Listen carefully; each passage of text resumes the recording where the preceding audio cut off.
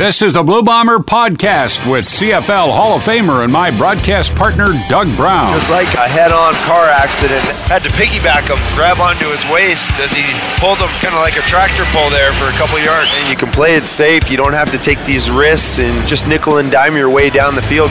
Make sure to subscribe to the podcast in iTunes or at cjob.com. Hey, welcome to the Blue Bomber Podcast. I'm Greg Mackling. Doug Brown is here, and of course, we'll get you up to date on all things Canadian Football League, focusing on the Winnipeg Blue Bombers. We're going to talk about Duron Carter. What the hell is Chris Jones doing over in Saskatchewan? Maybe it's a good thing. Where does Duron Carter land? Johnny Manziel, a little bit better this week. We'll talk about that. And of course, we'll focus on the Blue Bomber game, their last home game Friday night against the Hamilton Tiger Cats. And we'll take a look ahead to their game this coming Friday night against the Ottawa Red Blacks. Let's get her going. So, Doug Brown, why don't we start in Saskatchewan, because you and I both love to hate the Saskatchewan Roughriders. What the hell is Chris Jones up to in Riderville? You know, right off the top, my take is that Johnny Cash look he does with the all black and the button all the way up. I think maybe the button on top is a little too tight because it is restricting the blood flow to his brain. Either way, it's a fail. It's a huge fail, right? Because it's not like you're surprised by what you were getting. Were you surprised by what you're getting with Duron Carter? Right? Like he's got that history of, you know, maximum 2 years, any place he's at, moving on, testimonials from player after player, guys saying it goes all the way back to college, right? So no big shocker here. All these details are starting to emerge now. He wasn't playing offense because offense couldn't stand him, I suppose. That was the thing. He got into it with the offensive coordinator or assistant head coach. So that's why he was playing defense for the most part. That was a head scratcher for most people. You know, why is he not playing the place he was a two-time All-Star at? So, and as a defensive player, you know, he was contributing. He was good, but he wasn't at the same level. So I guess they just had no use for him. They move on. But either way, like I say, you can't be surprised. You know, if you're Chris Jones, it's still a failure you have to wear because you knew what you thought you could flex on this guy. You thought you were a powerful enough figure that you could handle him, that you could curtail him, that you could reel him in. But you know what? Turns out he's the same guy no matter where he's playing, kind of thing. So this is where you cue up that Mike Singletary diatribe where he goes, can't coach him, can't win with him. Vernon just, it was something that I told everybody at the very beginning of the week. I will not tolerate players that think it's about them when it's about the team. We cannot make decisions that cost the team and then come off the sideline and it's nonchalant. No. You know what? This is how I believe, okay? I'm from the old school. I believe this. I would rather play with 10 people and just get penalized all the way until we got to do something else, rather than play with 11 when I know that right now that person is not sold out to be a part of this team. It is more about them than it is about the team. Cannot play with them, cannot win with them, cannot coach with them, can't do it. I want winners.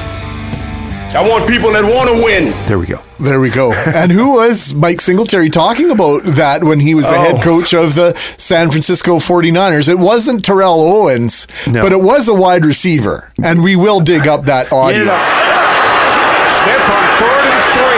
He throws to the end zone, and the catch is made by Vernon Davis for a Niners touchdown. He was super prolific with the 49ers for a while, but Singletary had to get rid of him. And it's funny, these things apply. You always, every so often, you know, in either league, there's always a player that is uber talented, has supreme athletic skills and abilities, but he just doesn't get it. He just doesn't, you know, he just thinks he's special and different and apart, and the rules don't apply to him, so on and so forth.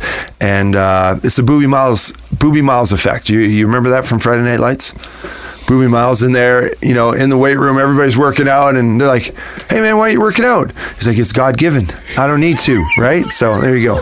That's all right, don't worry about it. Here we go. Slot wrap, 38. Hey, Billy, you ain't got to worry about holding on to the ball, man. What's that? Because you ain't going to get the ball. Your job is to be blocking for Booby. I don't care if your daddy is over there crying. Shut up, do you? Here's the bonus Miles effect. Here's the bonus part of the Blue Bomber podcast with Doug Brown. I don't know if Doug will answer this on the air, but I know he's got to answer it for the podcast. Give us one name of one player who was like that you played with over your career, whether it was here in Winnipeg or in the National Football League. Wow, we'll have to revisit that because you need to think about that.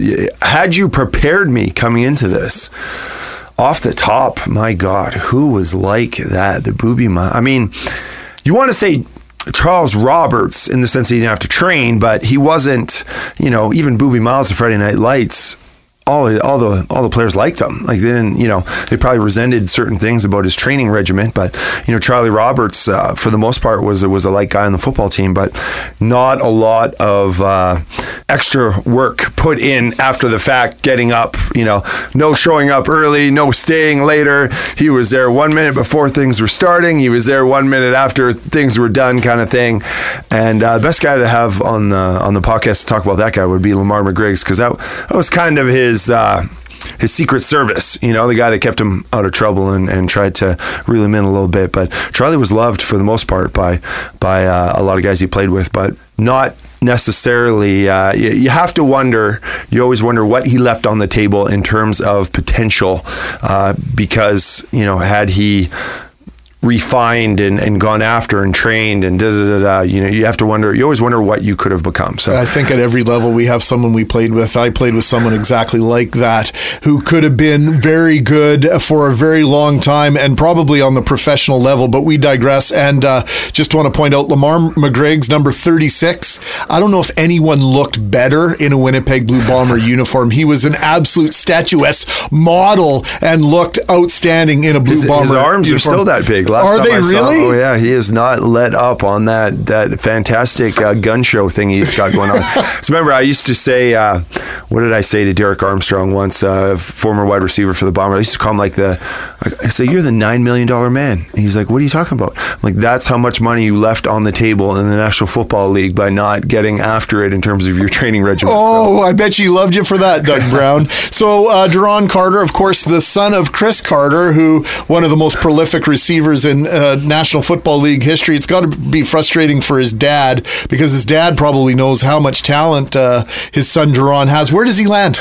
Well, first of all, I think Daron is actually a little bit like his dad. His dad is not exactly the most mild, meek, and soft-spoken guy. He's had his brushes with infamy and notoriety. Certainly, he's gotten himself in a few situations that are regrettable. That's for sure. So I don't think the apple falls too far from the tree in that managed regard, to stay with the Minnesota Vikings for nearly a decade, right? Yeah, that's the only difference, perhaps. Well, that's all production, right there. So where does he land, though? Wow. I mean, everyone's talking Montreal right now, and Montreal needs everybody, right? So you might as well just go there, for a second time, though. It's just like, yeah, wow. Like, is Sherman gonna rein him in there? Like, it's just, do you expect anything any different now, no matter where he goes? So it's just kind of sad when you see teams line up like that are just willing to throw the locker room caution to the wind when it comes to the locker room dynamics and chemistry, just to try and squeeze one last iota of difference-making, change-making ability, just to add that to the football team. Well, we know that's why Adarius Bowman left Winnipeg the first time around, was that his ability and his athleticism wasn't matching up with the way he acted on and off the field. And unfortunately, when he came back to the Blue Bombers this year, it did not work out. And he finds himself in Montreal. Will Daron Carter eventually be a teammate for Mr. Bowman and Johnny Manziel? Manziel we'll talk about in a minute, because I do want to talk about the Blue Bombers and the way they managed to win that game Friday night. And we should insert the audio here from that caller, Rob, from the post-game show on Friday night, who suggested that the Blue Bombers need to move on from Matt Nichols because of his lack of production. I think the Bombers got to look for a quarterback. What? I would bet my house that Nichols will not take them to the Grey Cup in the next 5 years. He just makes so many bad decisions. When he threw the ball away in the fourth quarter, I do apologize. I'm calling from Calgary, but regardless, the Bomber who was number 2, wide open, 5-6 yards down the field, didn't even see him. They end up throwing the ball away. How many 2-and-outs did they do? It's just the long ball. Even the TV commentators were commenting on the fact that he just kept going long ball and 2-and-outs. They just have too many 2-and-outs. They shouldn't have lost the BC game. They lost it in the last minute or two. They shouldn't have lost the Edmonton game. They should be like 7-2 right now, and they're what? Well, wait a minute. Let me make sure I got this straight here, Rob. Are you blaming the BC loss on Matt Nichols? When the Bombers were stopped in short yardage twice with Chris Streveler in the game, is that what you're doing? Well, no, but they shouldn't get there. It shouldn't be that. Without Winnipeg's defense, which I believe is possibly 1, if not 2, to Calgary's, without Winnipeg's defense, they're a 500 club at best right now, I believe. Okay. Well, listen, everybody's entitled to their opinion. I can tell you that around this league, Matt Nichols is greatly respected as a quarterback. This team's record since he took over as a starter is quite remarkable, and any suggestion that that area of their team is a problem, this is me now. I totally reject. I mean, I just think that's nuts to say that. Now, it was not a Picasso by any stretch of the imagination for Matt Nichols. He struggled at different times in the game. He did move the ball when required, including at the end of the game, that 5-minute, 8-second drive to keep the ball out of the hands of Jeremiah Mazzoli and the Hamilton Tiger Cats. But let's get real. Matt Nichols is the quarterback and will be for the duration of this season and seasons to come, as far as we can tell. Foreseeable Doug. Future, right? Right? Yeah, you're playing the most important position in pro football. Your record, I think, right now is 25-10 in terms of wins and losses with you being at the helm. You touch the football in every single play. And, it's not only about what Matt Nichols does, it's also about what he doesn't do. And even when he has off days where he's not playing his best football, he doesn't hurt this team. He doesn't blow up. He doesn't turn it over, kind of thing, He's just not overly prolific sometimes with his passing numbers. But he's at the helm of the number 1 scoring offense in the CFL, and you're like, oh, well, the run game, and yeah, but that's part of the offense that he's directing, If for the most part, Matt Nichols wasn't able to perform in the passing game, Andrew Harris, as well as he runs, would not get the room that he gets. Yes, the offensive line does outstanding work in creating holes for him, and Harris is as athletic as he's ever been. It would seem he might be even getting better at 31, but let's face it, defenses have to respect Matt Nichols and his ability to throw the ball downfield. Otherwise, you don't have the top rushing game in the CFL. Fair? Yeah, well, you saw that game against Toronto where Toronto was like, screw this, we're taking Andrew Harris out of the game, who was 41% of their offensive production in that one game against Toronto. So they're like, this is not happening again. So what did Matt Nichols do? He distributed the football to some 6 different receivers, and 4 other people ran the ball, and they won handedly. Right? So I think he's a very smart guy. I think he processes very fast. As much as they say the run game opens up the pass game does the same thing for the run game, kind of thing. And it's so, I don't know. You got to be looking to be unhappy about something if your football team is 5-3 now, and what is Matt Nichols as the start of the season, 3-1 or something like that, and 3-1, 25-10, 25-10 since he took the reins from Drew Willie, right? And it's he doesn't go and pass for 300 yards every game, but he doesn't need to, and that's not kind of the offense they're in right now, right? It's not.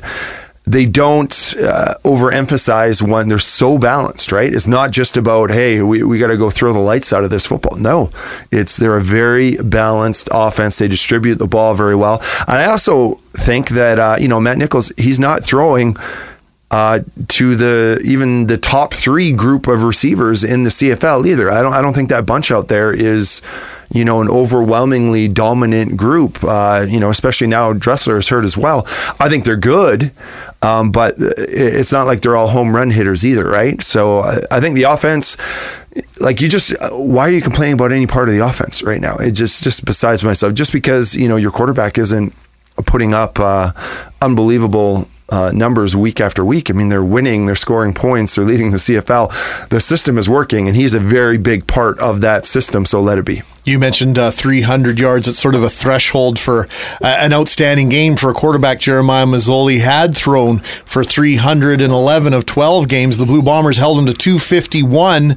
We've been talking so much about this offense. We started to talk a little bit more about the defense in our last podcast, Doug, and Jovan Santos Knox right at the top of the list, what he did in their previous start, 10 tackles and 3 quarterback sacks. But the star, the glue of that defense, is the quarterback of the defense, your middle linebacker, and Adam Big Hill, absolutely proving his worth game in and game out. Yeah, he was just dominant in the game against Hamilton. Watching him play, I mean, right from the get-go. Like the first time they tried to run the middle, and he just came downhill stood absolutely. You want to talk about, laying the wood on somebody, just stuck that guy, right? And causes the fumble. Just a perfect form tackle. He's low to the ground. He's explosive. He looks to initiate contact. He can get off blocks. Things I learned about Adam Big Hill in that game against Hamilton: he can pass rush. He's very adept and effective as a blitzing add-on to that package. So many things he does well. It's incredible. We've seen him obviously play against the pass in terms of coverage as well, interceptions he's got, touchdowns he's got, so on. He's got a nose for that football, and he's just been an incredible catalyst, I think, for this defense. Got quite a few sacks in my career, and I love getting after the quarterback and rushing the passer, and I'm glad I had the opportunity to get after it tonight and really throw some rushes out there. Over the last 2 years, we're talking, if you go back to Matt Nichols and that 25-10 record, the recipe for success for the Winnipeg Blue Bombers has been offense wins, special teams wins, defense throws in a few turnovers and gives up more yardage than the PGA Tour. And holds on by the skin of their teeth. Yeah, exactly. And now, my story about this in the Free Press is now, it looks like that recipe's changing now, and they say the more different ways you can win a game, the more games you can win. Right? And so now it was a different kind of story. It was a different recipe against Hamilton because the offense didn't have their best night, but they won because the defense was awesome and the special teams was great. So, Medlock's punting and all that, and the cover team was just aces, right? So now they're like, oh, whoa, or our offense doesn't even have to be firing on all cylinders, and we can, now the defense is able to assert itself and stand up and be counted for and put their mark on a football game. It's just, they're so balanced. And you go through, I went through the statistics in the CFL. This defense is, number 1 interceptions, number 1 sacks, number 2 points against average. And it seems like just the other day we were fielding calls in week 3 about Richie Hall has to go and this defense is terrible. And here we are now, we're at the halfway point of the season, and the only defense that is better than them are the Calgary Stampeders that are absolutely crushing people defensively. But, I watched that game against Hamilton, and when they just had their regular offensive line in, 5 blockers, you got your center, your 2 guards, your 2 tackles, they could not block the Bomber defensive line 5-on-4. Could not do it. That's 3 1-on-1s. One guy gets double teamed. Those 3 1-on-1s, they're winning. You have to do something. You have to account for those guys. Can't do it with 5 blockers. I'm going to go as far to say that's something I'm going to be looking for going on a weekly, week-by-week basis, is whether teams have to keep a back in to chip, or they have to bring an extra offensive lineman as a tight end to help out. Which Hamilton had to do. Yeah, because 5-on-4, they were killing it. Yep. Against the run and the pass. And these guys continue this dominant play. It's so awesome to see, this team. You already talked about how balanced they are in offense, and special teams has always been consistent. But now the defense, they're pulling their weight.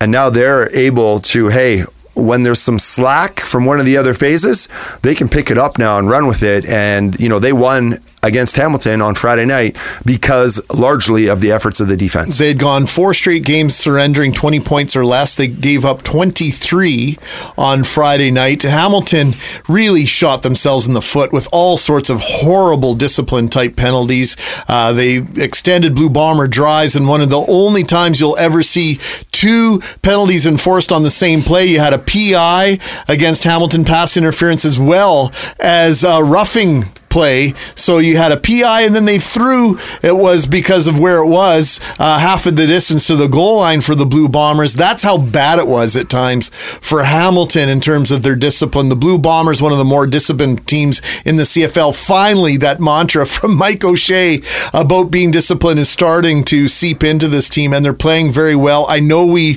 discussed Nick Dembski almost ad nauseum over the last couple of weeks. 56-yard kickoff return, which set up the Blue Bombers' answer to the Hamilton's first touchdown, and then he had a touchdown of his own later on in the game. This guy's just doing special things. Yeah, we put out a tweet during the broadcast. Dembski knows returner, Dembski knows receiver, Dembski knows running back, Dembski knows football, right? Bo Dembski, right?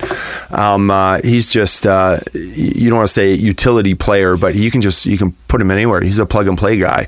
He can be effective and a game changer. He just brings different dynamics wherever he slots in. But I can't believe you stopped talking about the defense, though, man. I'm still in awe of their performance. I think they're playing fantastic this year, and I think I think it's largely been overlooked because of these factors offensively that we're talking about, Dembski, and we've kind of overlooked the accomplishments and the things that the defense has been able to get done at halfway through. People are definitely going to come out and say, "Oh, they played all these Eastern teams," right? And there's a sense of truth to that, because in the second half, there's going to, if they can replicate what they did in the first half against all these Eastern teams and still be the same defense against the Western teams that they're going to be playing largely in the second half of the season, then there's no denying. But man, do things look great for this football team because of the balance and because now they're playing complementary football across the board. Blue Bombers hosting Ottawa Red Blacks this coming Friday night at IGF, and the Red Blacks and the Bombers with identical 5-3 records. How they got there, not necessarily identical.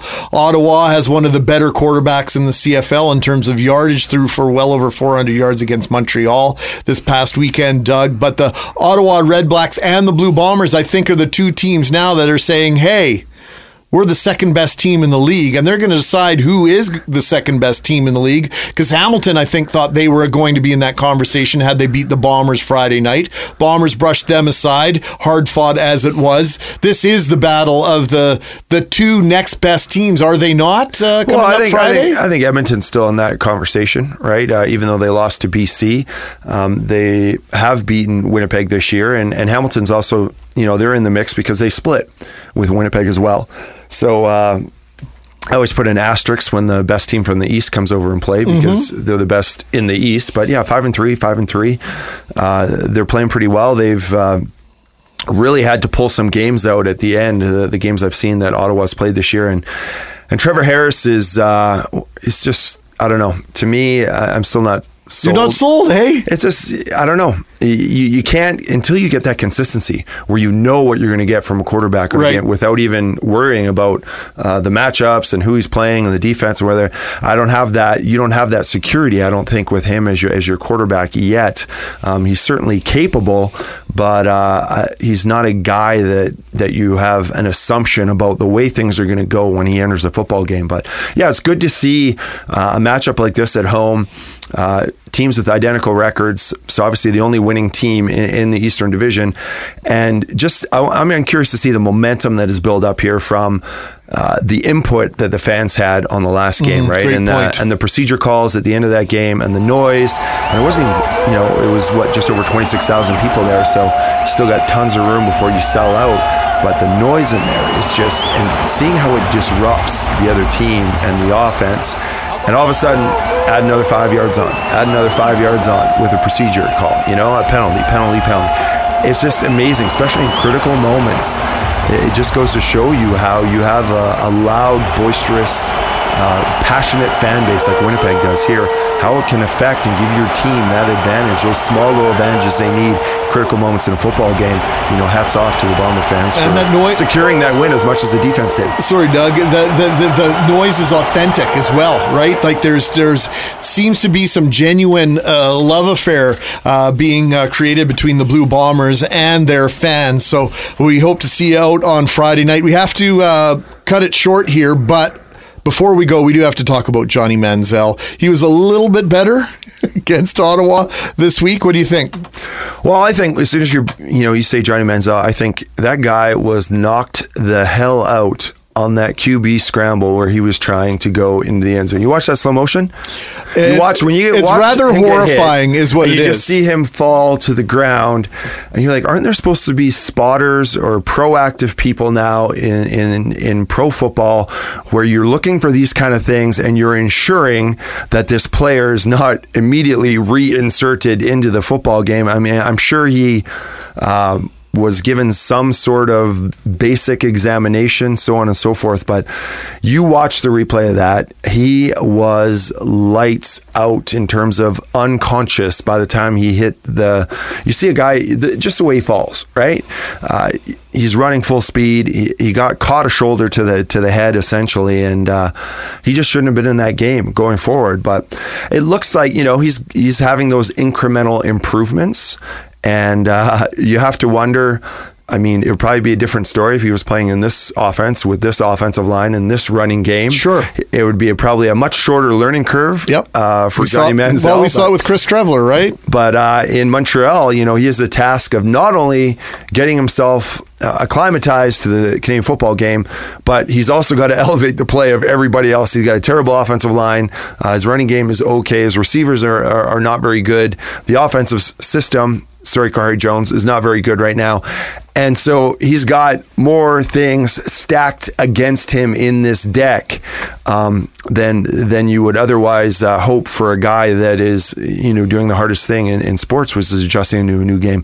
But he is, as I said, incremental improvement so far. And I think it just highlights how good the CFL, the Canadian game, really is. These players that come from the National Football League who think they're going to tear it up, and they get here and they go, gee whiz, I have some work to do here. Lots of work to do for the Blue Bombers as they head towards Friday game against Ottawa. Doug, no reason to believe the Bombers won't be 6-3 when we reconvene next week. Fair to say? Yeah, that's a good half. Good first half of the season, on pace for 12-6. I would definitely count on them beating the Red Blacks, especially with the kind of mojo they got going on at home right now. Outstanding. As you say, 3 is a trend, and the Blue Bombers have won 3 in a row. Thanks for visiting us. Thanks for downloading. Thanks for sharing. And most of all, thanks for subscribing to the Blue Bomber podcast. Take some time and rate us. We'd love to continue to be rated the top CJOB podcast. Thank you for your time, and we'll see you next time right here on the Blue Bomber podcast. Thanks, Doug. The Blue Bomber podcast with Doug Brown. That is, wow, that's fantastic. I like that. Make sure to subscribe to the podcast in iTunes or at cjob.com.